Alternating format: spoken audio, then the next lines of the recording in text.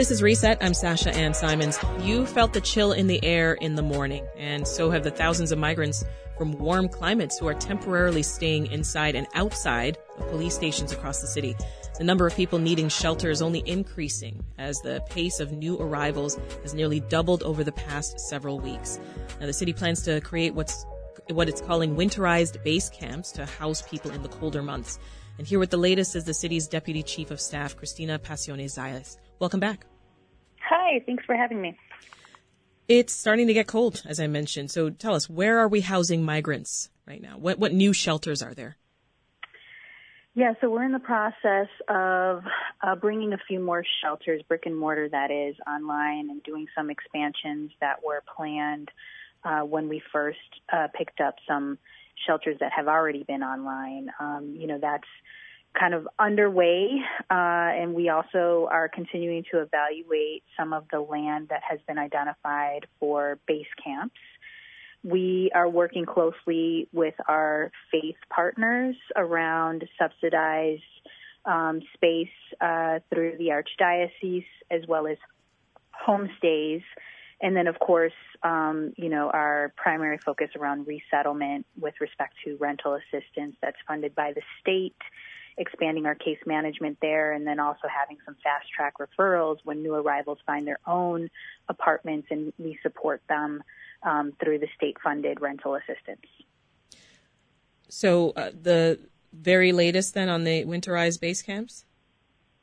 Yep, we've identified a few locations, and, that process is the first kind of preliminary once you kind of meet the minimum in terms of space, in terms of there being, concrete or gravel level floor space.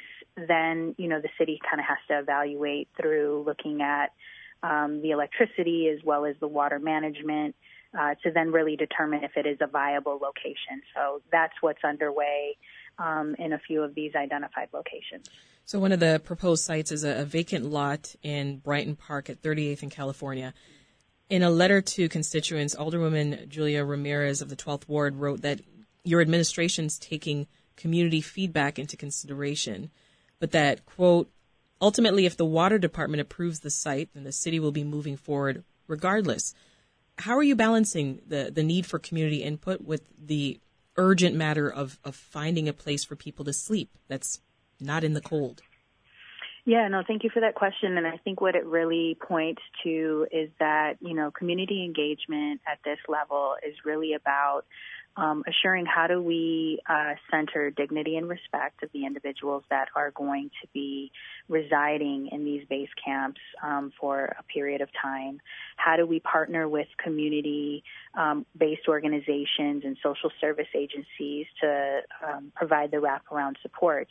Because we don't control the number of buses that come, the frequency, and what the federal government does or does not do, what we can control is receiving this type of information and how it is that we operationalize our values in these particular types of settings, as well as our brick and mortar settings. There's been community pushback over the winterized base camps, concerns over Garda World's humanitarian record, which Garda World is the company that's contracted to set up the tents. There's also concern that these temporary sites could end up becoming quasi-permanent. So give us your plan to find more housing solutions for migrants that could actually be more permanent.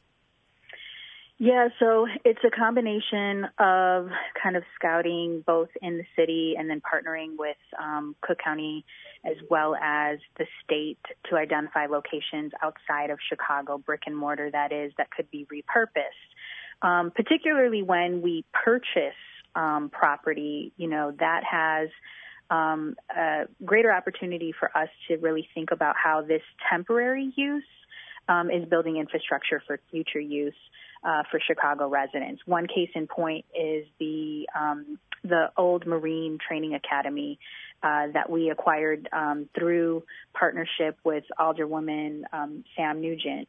And she utilized TIF dollars for the purchase of that particular building. Right now, we're using it for shelter for families, but there is intentions to go through a community process to identify what the future use would be. that's really the ideal kind of setup. I think in the temporary, you know, when we're thinking about base camps and just in general when we're thinking about our brick and mortar shelters is like, how do we, you know, have a community engagement process where we really are looking at our shelter operations and assuring that we are, you know, like I said, centering the respect, the humanity, the dignity of the individuals that are staying there. So we have a guide which we're looking at very closely with community partners as well as with Garda World so that they have a firm understanding of what our expectations are around dignity and service and humanity. Before I let you go, in other news, Mayor Johnson, we hear, is no longer going to visit the border. Tell us who is and what they're hoping to accomplish with that trip. Yeah, the delegation that just left this morning is led by Deputy Mayor of Immigrant, Migrant, and Refugee Rights, Beatriz Ponce de Leon. She is joined by our Chief Faith Engagement Officer, that is Reverend Billy Evans. And she is also joined by three of members of City Council. That's Alder Byron Ciccio Lopez, Alder Will Hall, Alder Lamont Robinson. Each of them represent really important leadership pieces. You know, Alder Robinson, you know, has the largest population of shelter residents in his ward and has really been, you know, knee-deep in assisting with management.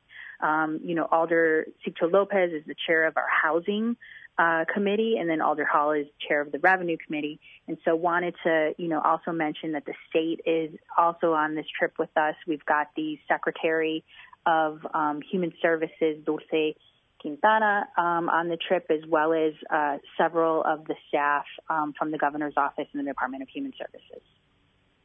That's Cristina Pacione Zayas, the city's deputy chief of staff. Thank you so much for making the time for us. Thank you.